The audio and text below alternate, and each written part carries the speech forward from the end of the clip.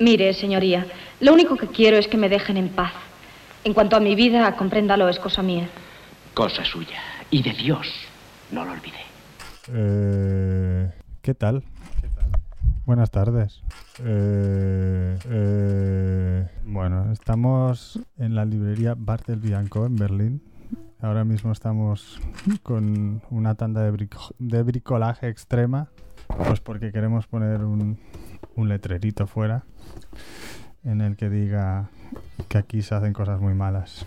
Porque queríamos leer en español y en esta ciudad no encontrábamos libros decentes. Bueno, y también pues porque queríamos tener un sitio donde hacer lo que nos diera la gana. ¿Cuándo no has tenido ganas tú de hacer lo que te diese la gana? ¿Pero por qué en el escenario de una librería? Podrías haber hecho, yo qué sé, un gimnasio. O sea, nos era fácil tener libros y montar una librería. Siempre he creído que un modelo así un poco híbrido de las cosas es mucho más divertido para todos, ¿no? Empezamos hace más de 2 años y medio. La sucesión de acontecimientos. Yo conocí a Ana hace, no sé, 12, 13, no sé, muchos años en Barcelona, y por casualidades de la vida ella tuvo que venirse a Berlín. Sí, ella está en el mundo editorial desde hace años con Alfa de Kai. Pues eso, nos preguntábamos muchas veces ¿dónde podemos comprar libros? Y no sabíamos, y ella dijo, joder, si yo conozco a todos los editores de editoriales independientes que me molan, no sé qué, podíamos hablar con ellos y ver cómo sale y tal. Total, que fue factible, nada, estuvimos mirando locales. La verdad es que en esa época todo era bastante más fácil que ahora. El año era finales del 2013, o sea, empezamos a buscar en esta época, en junio del 2013 creo. En octubre ya teníamos el sitio y yo creo que abrimos el 1 de noviembre. Sí, bueno, a ver, simplemente no es que... A ver, está más caro, evidentemente, por todo lo que tú y yo sabemos. En esta ciudad es un poco... vas contrarreloj, ¿no? Porque en cada barrio hay como un cupo máximo de locales que tienen permiso, licencia para alcohol y para... Actualmente, Kreuzberg creo que ya no venden más. O sea, ya no hay más licencias de alcohol disponibles. Entonces, si tú abres un local que no tuviera de antes la posibilidad de tener esa licencia, pues estás jodido porque no puedes vender alcohol. No, en este sentido yo creo que en Berlín es más fácil. O sea, la licencia nos la dieron después de una clase de 4 horas. 3 preguntas te hacían y te la daban. O sea, se la daban a todo quisque. O sea, no es complicado. Sí, tu local tiene el permiso para hacerlo, claro. Creo que era... No tenía nada que ver con beber ni con nada. Creo que era una carnicería turca. Cosa que se ve en las molduras estas que hay en el techo allí. Bueno, que se ve como una especie de cenefa mozárabe. Encontramos el local, estábamos con otra chica. Entonces Ana y esta chica pues se dedicaban más a la parte de los libros y yo me comprometí ya que vengo de la ingeniería, pues a hacer un poco más los números y también ya que estoy metido en la música a programar conciertos, historias, ¿no? Eventos. Y al final pues la otra chica se tuvo que ir y nos quedamos Ana y yo tuve que asumir más labores de librero. Desde pequeñito fui muy lector, también tuve un parón muy grande cuando empecé a centrarme en la música, pues la vida del rock and roll, que a veces no te deja leer demasiado. Y ya está, y yo encantado, pues porque aminoré un poco, volví a leer. Una librería tiene muchísimo trabajo, muchísimo, o sea, una cosa infernal. Uy, perdón. Y esta es la salsa que tengo yo para... Sí, bueno, yo como mucha gente llegué aquí pensando que aquí sí que cambiaría mi vida, no tan radicalmente, que sería un poco tabula rasa respecto a todo. Pues es que en España yo creo que está todo muy constreñido, ¿no? Tienes que seguir un camino muy recto y tener muchos contactos y haberlo hecho muy bien toda tu vida, o tener dinero. Allí aprieta mucho y todo, o sea, todo, bueno, por eso está todo el mundo como está, ¿no? Yo creo que en cierto sentido sí, es más fácil encontrar trabajo de cualquier cosa así rápido. Lo que pasa es que suelen ser sueles estar mal pagado, lo que pasa es que sueles vivir mejor. O sea, yo empecé haciendo pósters, luego estuve en un hotel de 5 estrellas, luego estuve haciendo traducciones, luego estuve ayudando en sonido. O sea, siempre sale gente que necesita a alguien, porque la gente de aquí pues colabora más con los amigos cercanos y hay mucha actividad y todo funciona bastante en negro. Y a ver, antes era sobre todo pues porque los alquileres eran muy bajos y tal. Ahora eso está cambiando, pero por ejemplo la comida sigue siendo barata si te buscas la vida. Aquí la gente está más acostumbrada a buscarse la vida. Hay la opción de espabilarse. O sea, los alemanes, creo que una cosa buena que tienen así es que siempre han sabido rascar y mover el culo cuando tienen que moverlo y no quejarse demasiado. O sea, ellos tienen un clima de mierda, esta ciudad es pobre, en realidad es muy pobre, como bien sabes, y hay no sé, o sea, hay miles de restricciones, no es todo como jauja, no sé. Entonces, la gente aquí tiene que estar un poco espabilada. O sea, prueba de ello es que vas a una casa y ninguna hay ascensor, ¿sabes? O sea, la gente aquí mueve el culo desde que es pequeñita hasta que es mayor. O sea, siguen subiendo 50 pisos los señores. Estás escuchando Silly Europeans Radio Station especial Bartleby Co. Estoy aquí y estoy encantado y trabajo muchísimo, trabajo encantado. O sea, sí, la verdad es que he conseguido una cosa que es impagable, que es que mis amigos vengan aquí y podamos tener punto de encuentro. Cosas bonitas pasan cada día, entonces no sé, yo encantado. A ver, a mí me gusta el espacio pequeño que tenemos. Se ha hablado de ampliar en un local más grande, pero es lo que te decía antes, las licencias ahora están súper complicadas, con lo cual tendríamos que cambiar de barrio. Y aquí tenemos muy a la mano, primero, amigos, segundo, sitios para comprar cosas, que están todos por aquí. Sitio de paso, estamos delante de un parque fantástico, que ya veo que a ti te encanta. Y no sé, aquí se siente uno como en un barrio. Irse a otro barrio, pues igual ganaríamos más dinero, pero estaríamos un pelín más solos, o te vendría... Hay que planear mucho, ¿no? Igual sería un barrio donde vendría gente que tendría más dinero y te comprarían más libros, y haría falta que viniera menos gente para que te saliera a cuenta. Como que hay un cierto nivel del que no puedes pasar. Sí, lo que pasa es que, a ver, hay que ser realista con el material que nosotros tenemos, que tampoco es el clasiquísimo. El espacio que tenemos, realmente yo creo que estamos haciendo lo máximo que se puede hacer con estas coordenadas. Estamos en Kreuzberg, en el límite con Neukölln, que son dos zonas pues donde ahí vive mucho artista, gente joven, no con mucho dinero, no son de las zonas más adineradas de Berlín, lo que no quiere decir que que sean las zonas más baratas. Precisamente están creciendo los alquileres en esta zona muchísimo, pero sí que hay gente que, bueno, pues tiene ganas de leer, de ver cosas, de ver conciertos, de encontrarse a gente interesante que hace proyectos, de aliarse con ellos, mezclarse, lo que nos gusta básicamente. Aquí tenemos una sala que es para venta y otra para biblioteca, y muchas veces pues gente que está empezando o que llega aquí, está sola y pues voy a leer, y entonces empieza a leer y empieza por los clásicos y luego empieza a decir, bueno, yo quiero algo un poco más que te gusta a ti. Ahora mismo da unos 150 o así. Cada año se renueva, tienes que renovar, son 20 euros al año, y bueno, por 20 euros al año te haces socio, te hacemos una especie de carnet, foto de un personaje del libro de Vilamatas que se llama Bartleby Co, que es sobre los escritores del no, que creo que ejemplifica muy bien un poco lo que queremos hacer aquí. Eran escritores que escribieron muy poco y luego de repente dejaron de escribir y ya... ¿Por qué digo que nos caracteriza esto? Bueno, pues porque nosotros también somos un poco así, ¿no? De romper con todo, pero a la vez exprimirlo muy bien, ¿no? Durante cierto tiempo, ¿no? Lo que no quiere decir que esto se vaya a acabar de golpe, pero bueno... Lorenzo, no te pongas así. ¿Por qué tratas de ahogar lo mejor que hay en ti? Porque yo conozco lo mejor que hay en ti. ¿Sí? ¿Qué es? Que eres una mujer. Es en estos momentos cuando los hombres son maravillosos. Lo mejor que hay en ti es que eres una mujer.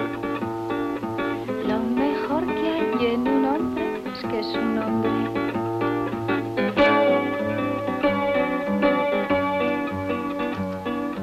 Lo mejor de una banana es que es una banana.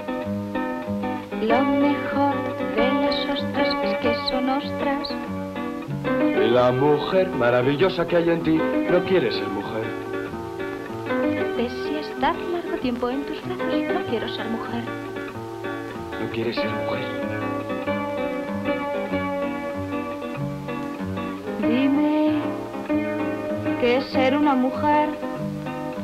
Una mujer está hecha para amar. Pero yo me paso la vida amando. Eso no se llama amor.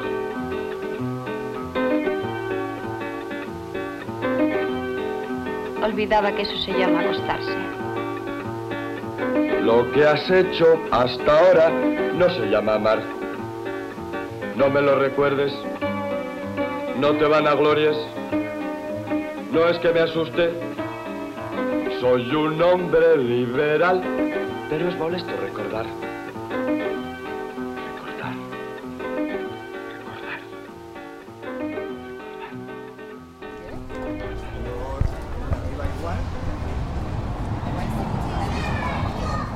El de arriba, ¿quién vive arriba? Unos amigos también. Qué guay, eso va a ser ahí como una pequeña factoría. Hola Maie, ¿qué tal? Muy bien. ¿Vienes en representación de Berlín² o qué? Sí. Bueno, venimos unas cuantas. Cuéntanos. ¿Qué es Berlín²? Que yo lo sé muy bien. Cuéntale a tus oyentes qué es Berlín². Berlín² es la revista o el magazine online que hay que leer en Berlín para enterarse de todo lo que pasa aquí. ¿Eres hispanohablante? Sí, claro, en español. Tratamos sobre todo todo relacionado con Berlín, intentando tocar puntos con hispanohablantes, españoles o latinos, pero vamos, es la ciudad, qué se puede hacer, qué se puede ver, dónde ir, qué comer. Una revista cultural, ¿no? O de ocio. Okay. Mira, Minerva, ayúdame, que ya tiene más don de la palabra, ven. Vale, en el 2010, con Paco, que es el otro fundador... La Paca.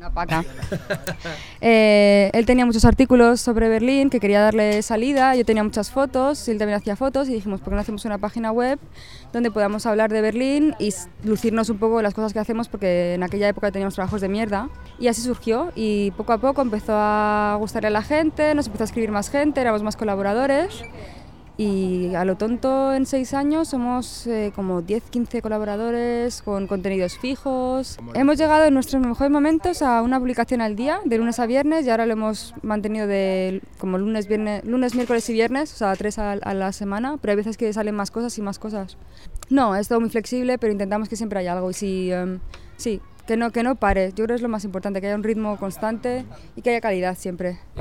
Coordinación, también escribo de vez en cuando, hago muchas fotos, la administración web. ¿El diseño también? El diseño también, sí. Y poner en contacto con los colaboradores, con la gente que nos escribe para, yo qué sé, ahora muchos festivales nos escriben para que hablemos de ellos y tal. Sí, siempre es un poco amor al arte. Lo tenemos todos de manera paralela, hacemos nuestras cosas pues en periodismo o en cosas parecidas, pero a lo tonto llevamos 6 años con esto siempre en paralelo a nosotros. Pero lo bueno es que nos ha dado también como grupos de amigos y... Sí, habéis ejercido vuestra profesión, tú diseñadora, sí, Paco, y ayuda mucho también a la hora de buscar otros trabajos, ¿eh? Siempre nos ha... O sea, que habéis tomado la iniciativa, igual que aquí Adrián, con la librería, sí, o sea, de crear vuestro propio entorno. Justo. Cuéntale, ahora pregunto a tu compañera, que no la conocía, pero cuéntanos, no sobre el futuro, porque es muy difícil de predecir, pero sí en el presente... El futuro más cercano, ¿cómo va? De momento no, seguimos creciendo y seguimos teniendo... Yo creo que está bastante bien el proyecto, pero nos gustaría ver si podemos profesionalizarlo, pero eso ya para... ¿Cómo profesionalizarlo? No sé, intentar rentabilizarlo. Trabajo, tiempo... Lágrimas, sudor y lágrimas. Sí, justo. Bueno, muy bien. Preséntame a tu compañera. Minerva, una de nuestras colaboradoras. Hola, buenas tardes. ¿Tú no conoces Europeans²? No programa. Silly Europeans, la primera vez. Pues durante una época fue colaborador de Berlín². Están subidos los programas, bueno, están subidos en la página y están subidos en el SoundCloud. Número...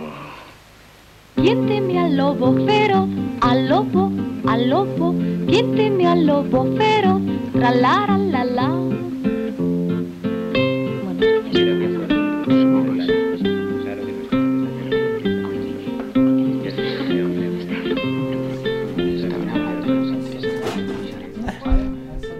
Yeah. Tell me, what's your name and what are you doing here in the... Gene, living in Berlin. Cool. And yeah, making music. Okay. Are you making your own music, producing your music? My own music, yes. Which is your artistic name? Gene. Gene, okay. And do you know, you came often to this library, to the bookshop? Well, I played here a couple of times, and I know the guys, so yeah, a couple of times. Not too often. Sometimes I pass by. And are you looking for Spanish books, or for reading in Spanish, or no? No, I came by to talk to Adrian and to ask about Henry Darger. I am from the universe. And how long are you land here? The universe of the biggest measures. Since when I'm here? Mm-hmm. Well, in human years, it's like 35 years. 35 years. Yes. Okay. And you? What about you? Yeah. Okay. I'm just passing by this weekend. I came from Madrid. I used to live here in Berlin 3 years. You have to also interview some birds and some stones and hairdressers, the Turkish people here. I've seen a wedding just now passing by on a bike. There in the park? No, it was more there to the left, there towards Kodbusator. I think it's very interesting. Nice, people because they had some pigeons in a cage, and to make them free. Exactly, they put them in a cage to let them go at one point. Very beautiful white pigeons, or how do you doves? No. And what about the bride? Doves, not pigeons. It was cute also. The bride, I didn't see it. Were all these stern Turkish guys. You said before. Sorry, I was listening. You were touring around Europe. Yeah, just a little bit. You were touring alone. Alone, yes. With your project. With my stuff, yeah. Something to tell? Yeah, I mean it's the best thing that you can do in life. I think to travel. To travel. It's very good. I mean it's very important. So every time you play, you have to also understand that it's also traveling. But it demands a certain type of attitude that you just relax. Because if you take it like, then you will be stressed out and. But it's affordable for you. They pay well. You go with beautiful places to play. There were beautiful places, and I spent 100 euros in 2 weeks. So it's kind of okay in this time. Of course, it can be also stupid, but I mean, it's at the end of the day. I don't know. I played some shows. I had some fun. It was okay. Thanks very much. I don't want to bother you too much. Can you tell me your name and then it's recorded? Gene. Gene. Nice to meet you. Hola, fíjate la de canciones que podrían componerse echando mano de motivos populares, contando las cosas que ocurren. Por ejemplo, las cosas en que han hecho creer a la gente. Sí, el credo del celtíbero sería algo fino. Credo. Credo. En la bondad humana, en el amor y en los comentarios de televisión, en la libertad de expresión y en el nuevo cine español. Credo. Credo. En la democracia orgánica y en la reforma agraria, en la vida eterna y en las revistas de izquierda. Credo. Credo. En la paz y en la ONU, en la igualdad de oportunidad, en el mundo libre occidental y en la Santísima Trinidad. Credo. Credo. En el plan de desarrollo y en la purísima virginidad, en la afrenta de Gibraltar y en la reforma de la universidad. Ahora pro nobis. ¿Qué es la letanía que están ustedes rezando? Es una nueva que estamos haciendo ahora, para estar con los tiempos, como dijo el Papa. Pues ala, yo les voy contestando. Virgen de la oposición democrática, Que nos devuelvan a don Carlos. Madre de la justicia social, Que nos la hagan buena. Señora del municipio libre, Que funcione. Reina de la disolución social, Agárranos confesados. Madre de la libertad de reunión, Ciega a los que nos persiguen. reina del progreso. Danos más electrodomésticos.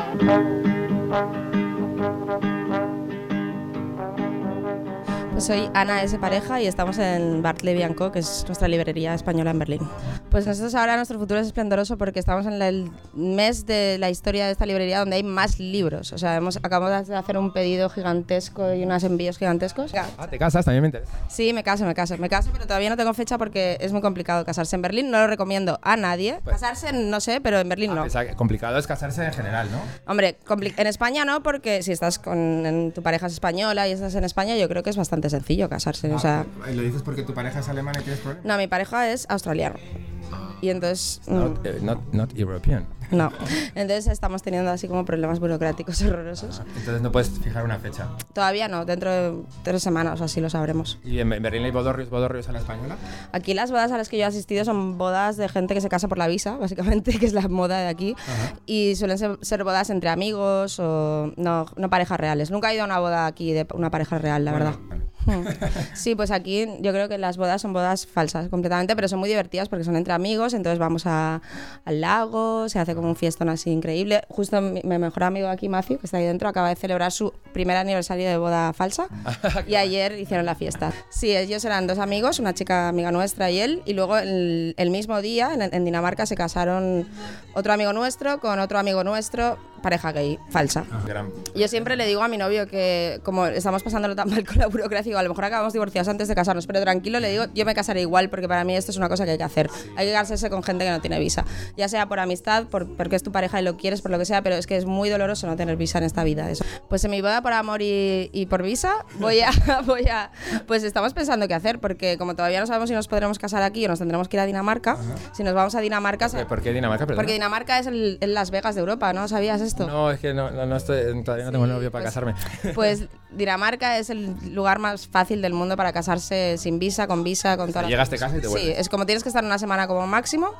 Llegas y los únicos papeles que te piden son 2 cosas muy sencillas. Aquí te piden tropo 1000 cosas. Ya. Es muy fácil. Y es bodas express, que es un paquete, pagas X, el avión, no sé qué, no sé cuántos, vas, te casas y vuelves. ¿Pero la de libros? ¿No? Sí, a mí también me gustaría mucho. Es que me hace ilusión hacer algo en la librería, pero es que claro, igual es demasiado exageración. Como meter a... Sí, ostras, pues eso, la despedida yo creo que la haremos juntos si es que hay despedida.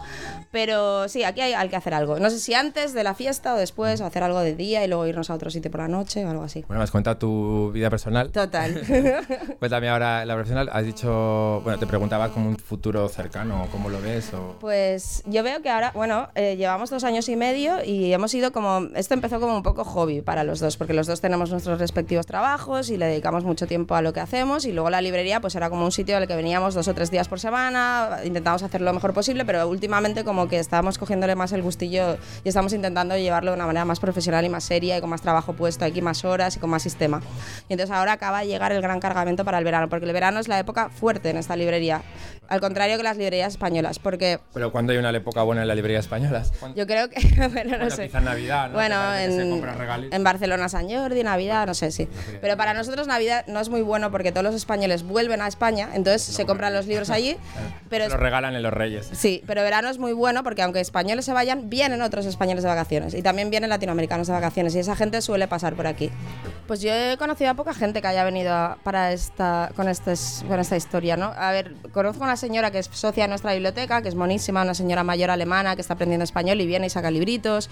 Luego ha venido a veces gente joven que estudia alemán y que, pues todos los que vienen siempre tienen un nivel muy bajo. Nunca viene alguien que se ponga a hablar en español siendo alemán muy bien. Entonces es como, ¿qué libro me recomiendas ahora que estoy esperando? Tal. Tiene mucha idea. Entonces siempre, El Principito lo recomendamos siempre. Aunque no sea de un autor español, porque eso da igual al final, pues nosotros recomendamos El Principito mucho. Yo creo que vienen mucho a los fines de semana a los conciertos, al bar, porque tenemos amigos alemanes y tenemos amigos americanos y de todos lados.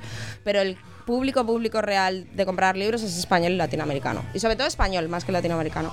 Yo trabajo en una editorial que se llama Alfa de Kai y soy editora. Trabajo desde aquí, pero voy mucho allí. A lo mejor voy 3 meses a Barcelona, estoy 3 meses aquí, 2 meses allí, 4 meses aquí, algo así. En Alfa de Kai somos 4, pero en realidad 2 media jornada, o sea, como no somos todos full time.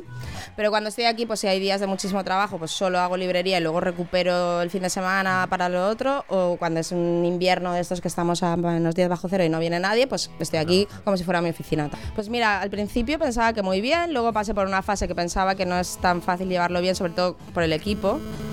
Y luego ahora estoy intentando, como los meses que estoy allí, hacer el doble de trabajo, y cuando estoy aquí, si se me pierde algo, se me escapa algo, ya lo he hecho previamente. Pero ahora, claro, está mi novio trabaja aquí, y entonces para mí es más complicado. Pues es guapísimo, la verdad, no es porque yo lo diga, pero es... Hombre, menos mal que lo piensas. Es alto, delgado, rubito, ojos verdes, sonrisa angelical. Ahora lo verás, luego entrevístalo también si quieres. Además es súper amoroso y súper encantador. Pues él, como no tiene visa ahora, él vino aquí a estudiar literatura germánica, en filología o algo así. Y entonces ahora está trabajando en lo que han trabajado todos nuestros amigos de aquí siempre, que es pegando pósters en la ciudad, porque David, Borsa, todos estos hacen lo mismo. Y entonces trabaja ahí y luego trabaja 2 días a la semana en una fábrica de vinos. Y luego es fontanero también, lo cual es muy guay, porque aquí siempre salen currillos de vez en cuando. ¿Sí? Pero nuestro plan es que en el futuro, cuando ya todo esté arreglado con los papeles y tal, pues que pueda trabajar de eso. Abrir una fontanería. No, yo pensaba hacerlo aquí. O sea, cuando ya allí esté con papeles y todo, como aquí vienen muchísimos españoles que no hablan nada de alemán y para ellos es un problema lo de gestionar el tema fontanero y tal, como hacer unas tarjetitas y toda la gente que venga. Cuando necesitas fontanero nos llamas. No, lo único malo es como la precarización que se va generando cuando no puedes trabajar legal, cuando no puedes, o sea, te pones enfermo y no cobras porque no tienes un trabajo, no tienes seguridad social. Luego el problema que tiene ahora es no poder viajar. El tema es ese también, es por eso yo cuando voy a España normalmente antes mientras salir de Alemania. Claro, porque si le paran en el aeropuerto se lo deportan. Porque no se puede renovar el visado de estudiante. Claro, es que hablamos de Estados Unidos y tal. No, es igual aquí. Es igual aquí en Japón. Y en España también, ¿eh? Sí, lo sé. Aquí en Europa hablo en general, que nos han metido en este jardín. Pues nada, muchas gracias.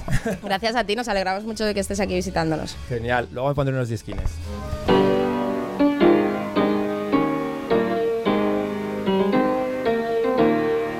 No conoces parte de la vida, no has querido probarla jamás. Y en el abandono y entrega total al amor hay alegrías. No conoces estas alegrías, siempre las rechazas por su sencillez. Lorenzo, ¿eso es el Carmelo? Sí.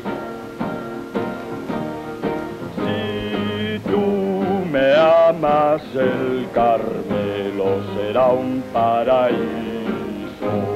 Cuéntanos. ¿De qué va, Silly Europeans? Tengo una gran... Nada, tonterías mías. Vale. No, okay. Es broma. Las aventuras, empecé, bueno, ya que lo preguntas, lo comento. Empecé como saliendo con la grabadora a mis cosas aquí en Berlín y a grabar a las amigas, haciendo las cosas donde iba, los conciertos y tal. Luego empecé a ensamblarlos con unos collages así de música y tal. Y me lo pasaba muy bien. Es que tenía no que tuviese mucho tiempo libre, pero más tiempo libre que en España. Ya. ¿Será porque estaba más recluido? Sí. Sí, no sé qué. Soy Minerva, soy de Castellón de la Plana, española, medio italiana por parte de padre. Estudié periodismo y viví primero en Viena 3 años donde aprendí alemán, por amor. Pero bueno, quería aprender alemán también por venirme a Berlín, porque era mi objetivo, y me vine hace casi 2 años. Y ya decidí ponerme aquí a buscar trabajo porque en Viena no trabajaba como periodista, colaboraba con medios, pero no trabajaba como periodista. Sí, en Viena era en español, era una televisión pública, pero financiada públicamente, pero muy pequeñita, se llamaba Latino TV, y era para la comunidad hispanohablante en Austria. Y fueron mis primeros pinitos como reportera dicharachera. Qué guay. Y luego ya me vine a Berlín para buscar algo más serio, ¿no? Poder vivir de ello. Y aún estoy en ello, aún estoy intentándolo. Ahora trabajo con Deutsche Welle, lo que pasa que es como un contrato freelance, con lo que no puedo trabajar más de 10 o 11 días al mes. ¿Y qué haces exactamente? pues me dedico a hacer como es la que está ahí para todo. O sea, asistente de producción, tanto para unos programas de magazines, de debate de magazines que tienen, como para por la noche, que tenemos el prime time, que sería en Latinoamérica, que es cuando nosotros emitimos para Latinoamérica en español, y entonces el prime time de Latinoamérica es aquí a las 2, 3 de la mañana. Entonces ahí es cuando empiezan a ocurrir las cosas, y ahí entonces necesitan a alguien que contacte con un corresponsal, si ha pasado algo, sobre todo suelen ser breaking news, cosas que no se esperan, que no están planificadas. Yo estoy ahí para lo que no está planificado. Pues mi horario es de 2 a 10:30 de la noche, y a las 10:30 ya lo dejo todo preparado. Yo luego, obviamente, pueden pasar más cosas, pero hasta las 10:30 en principio es mi 10:30 de la noche. Perdona, mi incultura, pero es que no tengo ni idea de la televisión alemana. Yo he vivido aquí y no he puesto la tele nunca. De hecho, esta televisión tampoco se ve en Alemania. Es una televisión, es un canal público alemán, como si fuera el canal 24 horas de Radio y Televisión Española en España.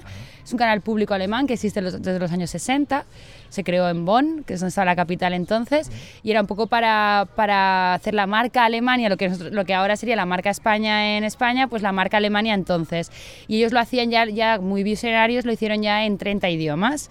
Entonces ellos dan información de todo el mundo, información de Alemania desde una visión alemana o europea.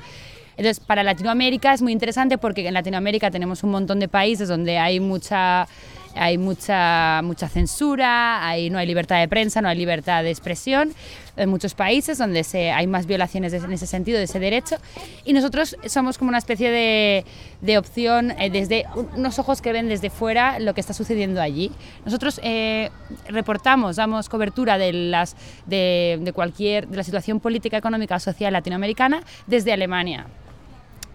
Y además financiado por el gobierno alemán, es un canal público alemán. Pero esa libertad de expresión que llega a eso, perdona que me pongo un poco crítico, ponte. Esa libertad de expresión que llega a esos países pasa por el filtro de inocular la visión alemana y el producto social alemán, quizás, ¿no? Por supuesto. No, canales en sí hay 4, creo que fue desde el 2012, yo es que llegué hace menos de un año, pero creo que desde el 2012 que hicieron una ampliación, lo hicieron más profesional, hicieron 4 canales importantes que son árabe, para los países árabes, en inglés, que quieren competir pues más con BBC, CNN, en español, que es para toda Latinoamérica, que es donde estoy trabajando yo, y en alemán, que como ningún alemán ve Deutsche Welle, porque no tiene sentido ver un canal internacional alemán desde Alemania, entonces ahora lo que van a hacer es, para el 2017 o 2016, están proyectando un canal de cultura. Entonces Deutsche Welle, el canal alemán, va a dejar de existir como tal, no va a dejar de dar noticias para ser un canal cultural, para ofrecer cultura, o sea, una otra oferta que no puedan tener los alemanes aquí.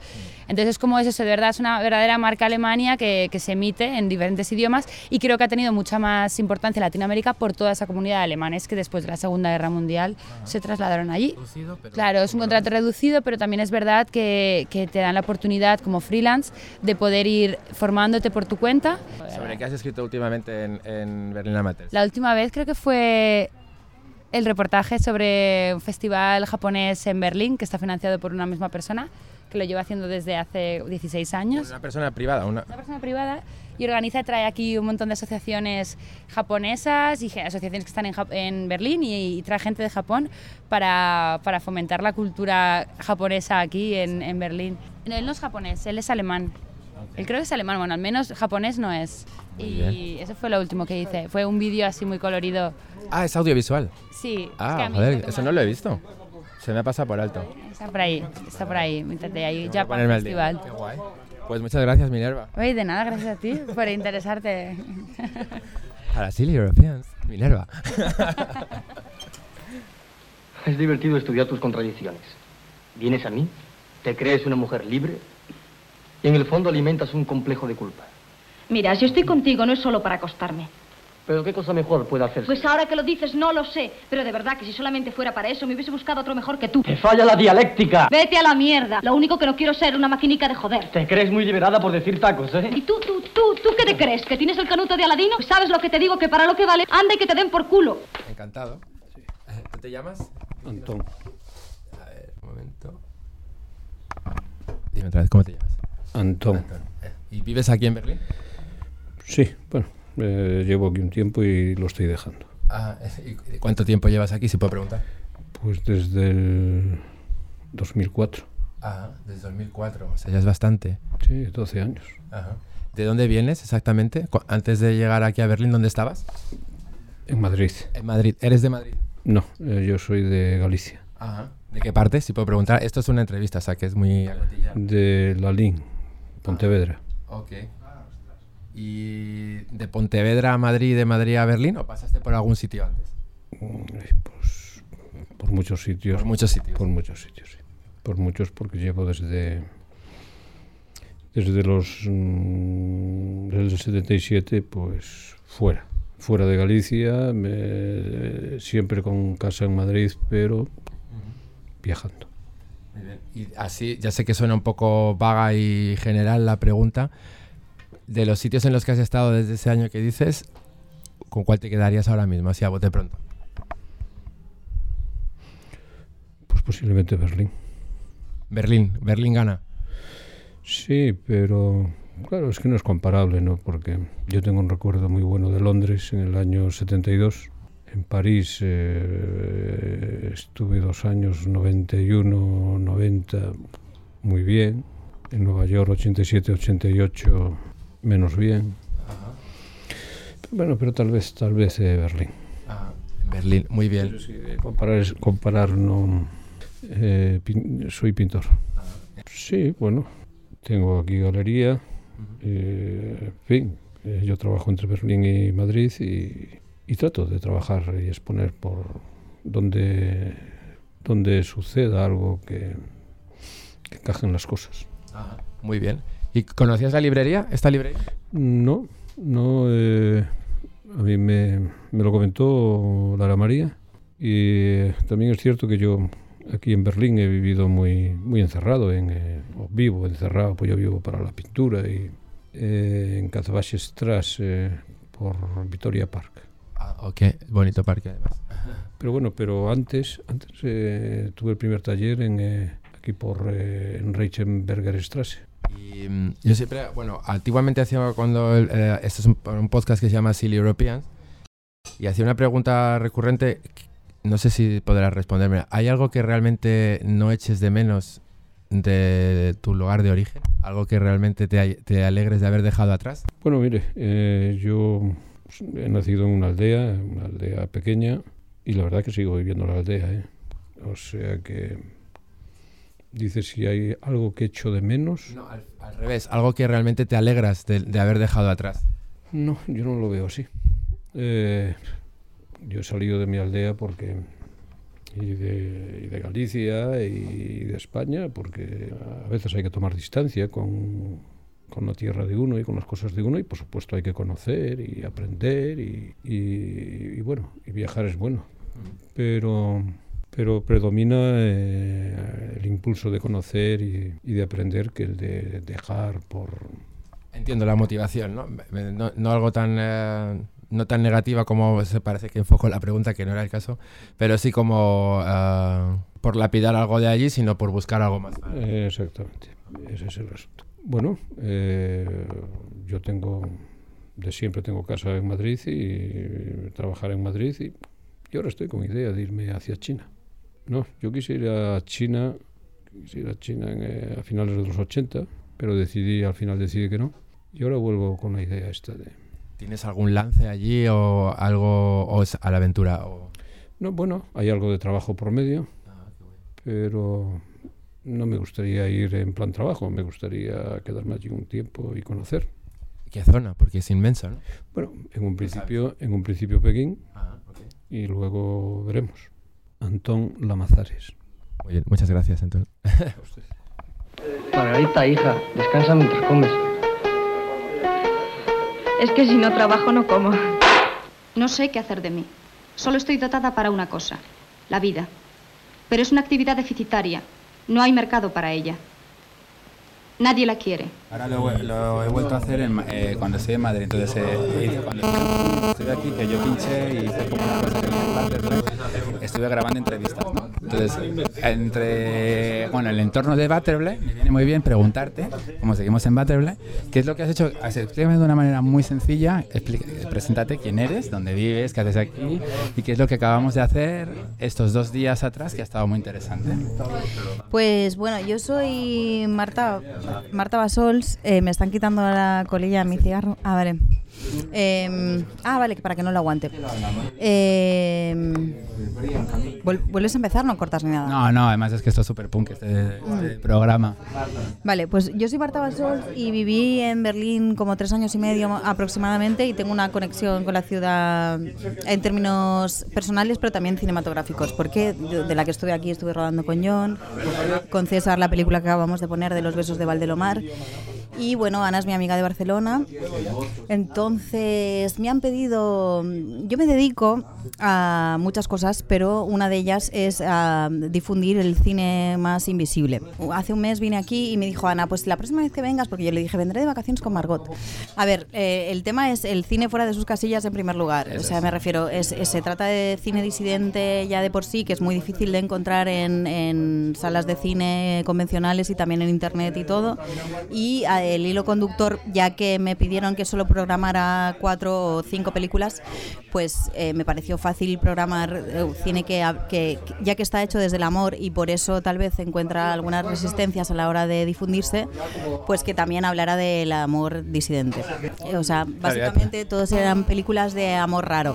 Sí, hemos visto, en primer lugar ayer vimos Margarita y el lobo de Cecilia Bartolomé, después África 815 de Pilar Monsell, hoy hemos visto una película corta de César Velasco Broca que se llama Valdelomar fuera de sus casillas y después Corridas de Alegría de Gonzalo Garcia Pelayo. Claro, que hemos tenido además la suerte de verle, o sea, de hablar con él en Skype y conocerle, que es un encantador y es un amor. Ya, él es un señor muy fascinante, bueno, como se desprende de sus películas, o sea, las películas que podéis ver en YouTube, que ahora mismo creo que solo son Vivir en Sevilla, Manuela está en YouTube. Es la que yo había visto. Y Corridas de la Alegría. Quitaron Frente al mar porque era demasiado pornográfica. La de Cecilia Bartolomé. Sí, eso es, cuéntame qué es. Hombre, la película de Margarita y el lobo es un ejercicio de final de carrera de una mujer que estudiaba cine en 1960, o sea, que terminó su carrera cinematográfica en 1969, compañera de Patricio Guzmán, de Pilar Miró, pero que hizo una película bastante rock and roll para que Franco estuviera vivo, es decir, era de marcado carácter feminista, muy crítica con la familia y con todos los estamentos establecidos, pero incluso con el progresismo, es decir, ella también dura solo 40 minutos, pero en ese momento en el que se desencanta con la burguesía, se desencanta con el tecnócrata, también conoce a un progre y también de eso se desencanta, ¿no? También. Películas muy baratas, todas las que he programado son películas de muy bajo presupuesto, donde no ha habido financiación alguna por parte ajena a los directores.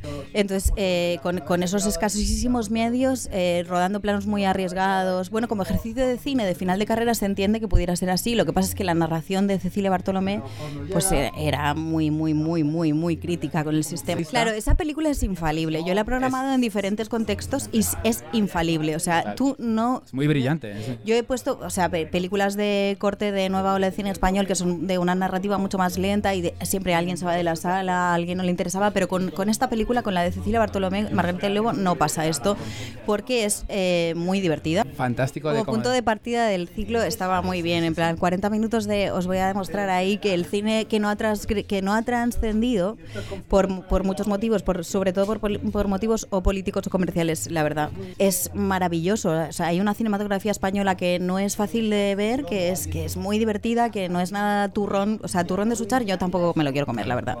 Hombre, por la dictadura, o sea, me refiero, después de la dictadura ha seguido sucediendo esto y de hecho en nuestros días sigue sucediendo esto con toda esta cinematografía de nueva ola que no encuentra tampoco los canales de distribución oportunos para ser lo que hablábamos ahora con Gonzalo, ¿no? O sea, es decir, hago esto y luego no hay una ventana donde exhibirlo, sino entra dentro de los baremos comerciales que sabes que van a partirla y que va a ganar mucho dinero. Sí, os voy a recomendar Lockout de Antoni Padrós.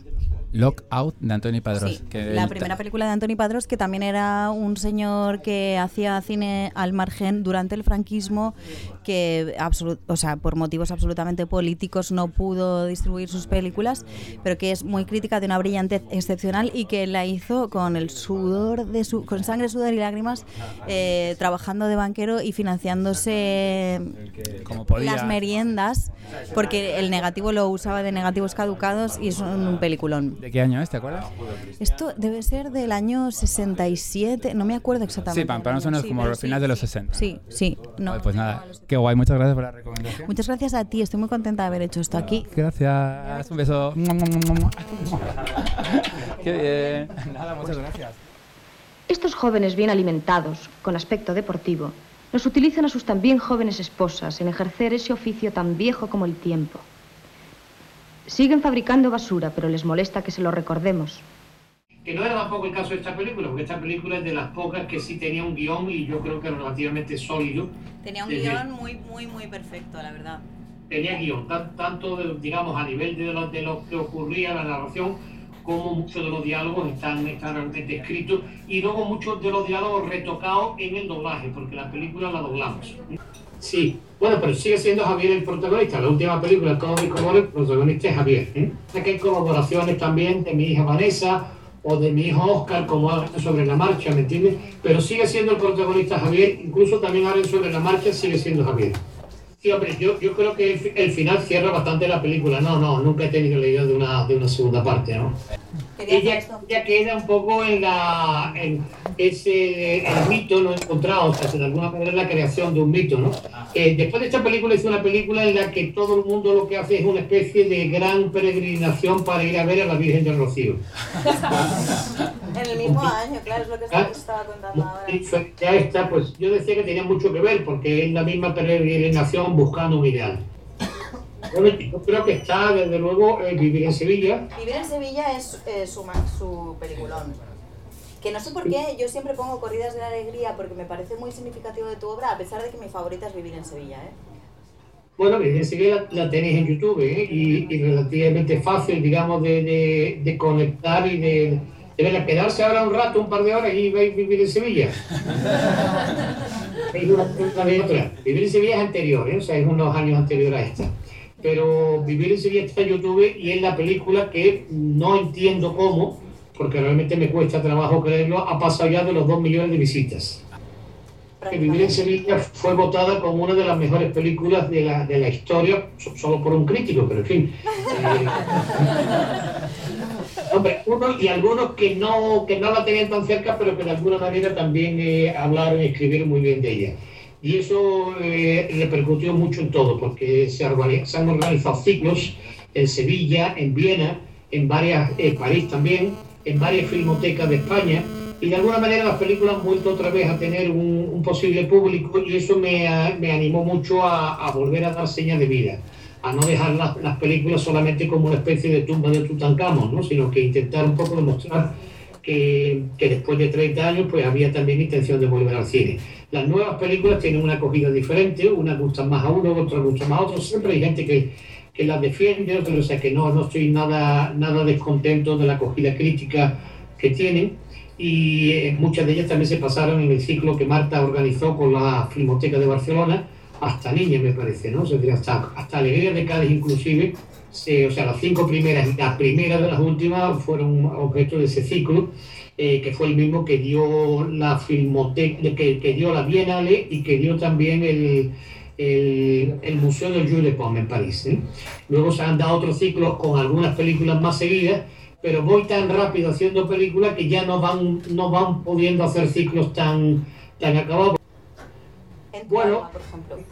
En Sevilla, cuando se hizo el ciclo de Sevilla, me preguntaron algo así parecido y la respuesta fue que en todas las películas primeras todos los coños de las mujeres tienen mucho pelo y ahora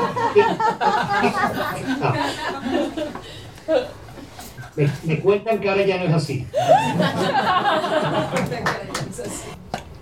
Hombre, ahora yo hago las películas un poco más tranquilo y sobre todo siguiendo un poco las cosas mismas que he leído de los críticos, que es una sensación extraña. Es decir, o sea, yo me quiero parecer a las cosas que vosotros, tú también, habéis dicho de las películas anteriores. Pero de una manera natural, tampoco es que me haga un esfuerzo, ¿no? Pero si hay algo que me parece que tiene que ver con lo que ha dicho la crítica, pues me gusta hacer más hincapié en eso para marcar un poco más una continuidad. Es decir, que estas películas, más que se parezcan diferentes, me gusta que parezcan de alguna manera un poco continuación de las otras. Por ejemplo, Alegría de Cádiz la podría titular Vivir en Cádiz, porque de alguna manera es una especie de rehacer Vivir en Sevilla un montón de años después y también cambiando fundamentalmente de la ciudad, ¿no? De Sevilla a Cádiz, pero hay un esquema muy parecido. Ha habido críticas que decían que las películas tenían un amor a la tradición y a la transgresión. Y entonces eso, por ejemplo, se puede quedar claro en esta película que acabé de ver, en Corridas, ¿no?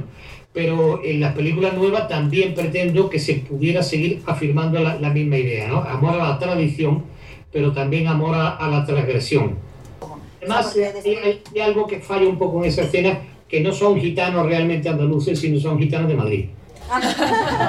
Pues no nos hemos dado cuenta. Se nota un poco la diferencia, pero en fin, no lo comento porque si no lo notáis, pues mejor, ¿me entiendes? No lo hemos notado, ¿lo habéis notado? Tampoco que tenga nada contra los gitanos de Madrid, pero de alguna manera pasa todo en Andalucía, pero parte de la película por cuestiones de producción se hicieron en Madrid. Y entonces esa escena es la que para mí significa más que se nota. Y bueno, esa película estaba producida por un productor español importante, ganador de Goya, que es Andrés Vicente Gómez. Es decir, lo que pasa es que era una película de baja producción, pero de un productor que sí era productor. La película, digamos, la gente cobró, los colaboradores, todos, pues...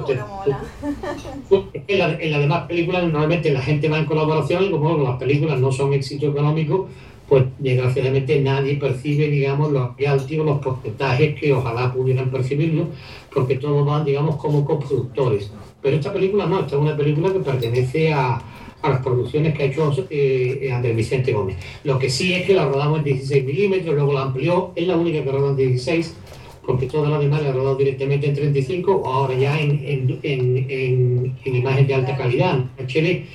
Pues mira, yo te pondría, por ejemplo, vamos, improviso ahora mismo, pero pondría cada aspecto de lo que me has comentado con una clasificación de 0 a 10 y te diría, por ejemplo, que antes la distribución de las películas que tenían distribución, pues podría yo darle un 8. Ahora mismo le daría un 3 a la distribución. Los elementos de producción, pues antes le daría pues también un 8. En algunos casos incluso más, a Manuela le daría más de... Y ahora mismo en elementos de producción pues también estaría en el 3 o 4. Yeah. Sin embargo, la capacidad para llegar a un público que me interesa, a vosotros por ejemplo que la estáis viendo ahora mismo me daría a las circunstancias que rodean ahora mismo las películas, pues le daría un 8, un 9, mientras que antes pues me quedaba claramente no en el 3 siquiera, en el 2. Las películas no llegaban en absoluto, o sea, yo hice Manuela pensando que podía tener un gran público y efectivamente tuvo un gran público, pero al público que yo también quería dirigir la película, un público más crítico y tal y cual, no le llegó en absoluto. La película fue cero de interés para la crítica. Y Vivir en Sevilla la hice pensando solo en ese público, no ya en el gran público, y entonces no tuve ninguno de los dos, ni el gran público que sí tuvo Manuela, ni el público de la crítica que no le interesó absolutamente a nadie. Tiene ya una repercusión, no hay ventanas, o sea, estamos luchando para que para películas, bueno, de las que hacemos nosotros, de las que haces tú también, pues tengan ventanas por lo menos, pues bueno, pues una televisión a las 2 de la madrugada, ¿no? O sea, no me importa, no pretendo pretender. Tampoco la tiene, o sea, es decir, que las ventanas son absolutamente exiguas.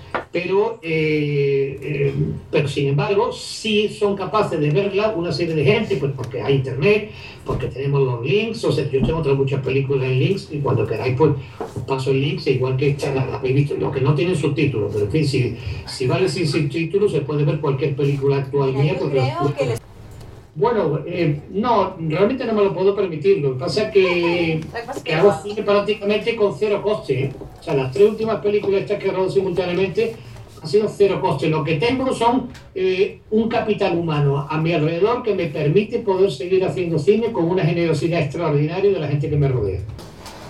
habría que exigir, y lo he hablado por las GAE y tal, habría que exigirlo a las cadenas nacionales, o sea, a la 1 o a la 2 de televisión española. La 1 o la 2 están obligadas a dar efectividad, obligados institucionalmente. Es decir, no es un favor que le pedimos, es una exigencia que tenemos que pedir. Pero para esto ya que están todos juntos, plantearlo de una manera que los medios de comunicación también apoyaran un poco todo eso, y los medios de comunicación les da igual absolutamente todo lo que estamos haciendo. Ya, no sé. Oye, pero habría que exigirle que a las 2 de la madrugada dieran películas raras, entre comillas. Hombre, qué gusto nos daría eso. ¿Queréis decirle algo? ¿Queréis aplaudirle? Pues sí.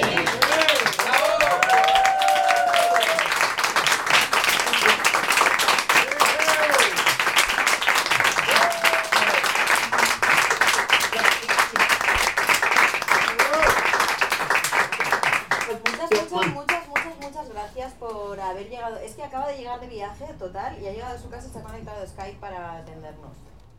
Gracias. Muchas gracias por hacer esto. Y Marta, lo que hago es que te paso el link de todas las películas nuevas y tú lo distribuyes como te parezca, ¿vale? Me parece increíble. ¡Bravo!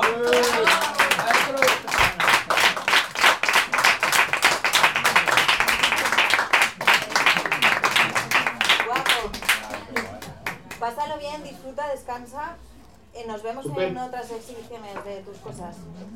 ¿Sí? Vale, yo te pongo por email todos los links, como hemos hablado.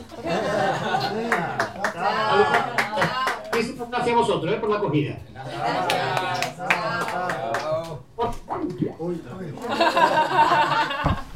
¿De modo que quieres que me vaya? Sí, Ya no hay nada. nunca hubo nada. Lo siento, Andrés.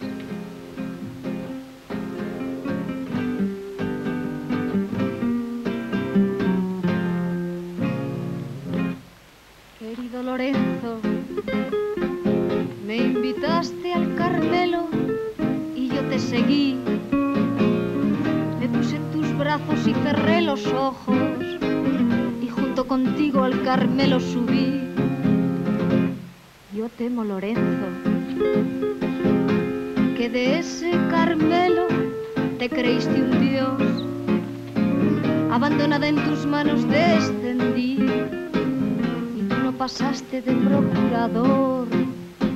No creo que sufras por mi pérdida, ya que solo amabas mis derrotas. Tus éxitos te curarán la herida, ya sé que no me llorarás. Gracias a ti me convertí en instrumento del amor y he conocido la máquina de la que eres verdugo y robot. La máquina que a los que aún respiramos nos encierra en la mazmorra del dragón. No sé por qué te amé, pero no habrá sido en vano. Me has entregado la llave que la puerta me abrirá. Adiós, Lorenzo. Tengo mucho camino por delante. Respiro, la vida es bella y estoy sola. Al fin sola.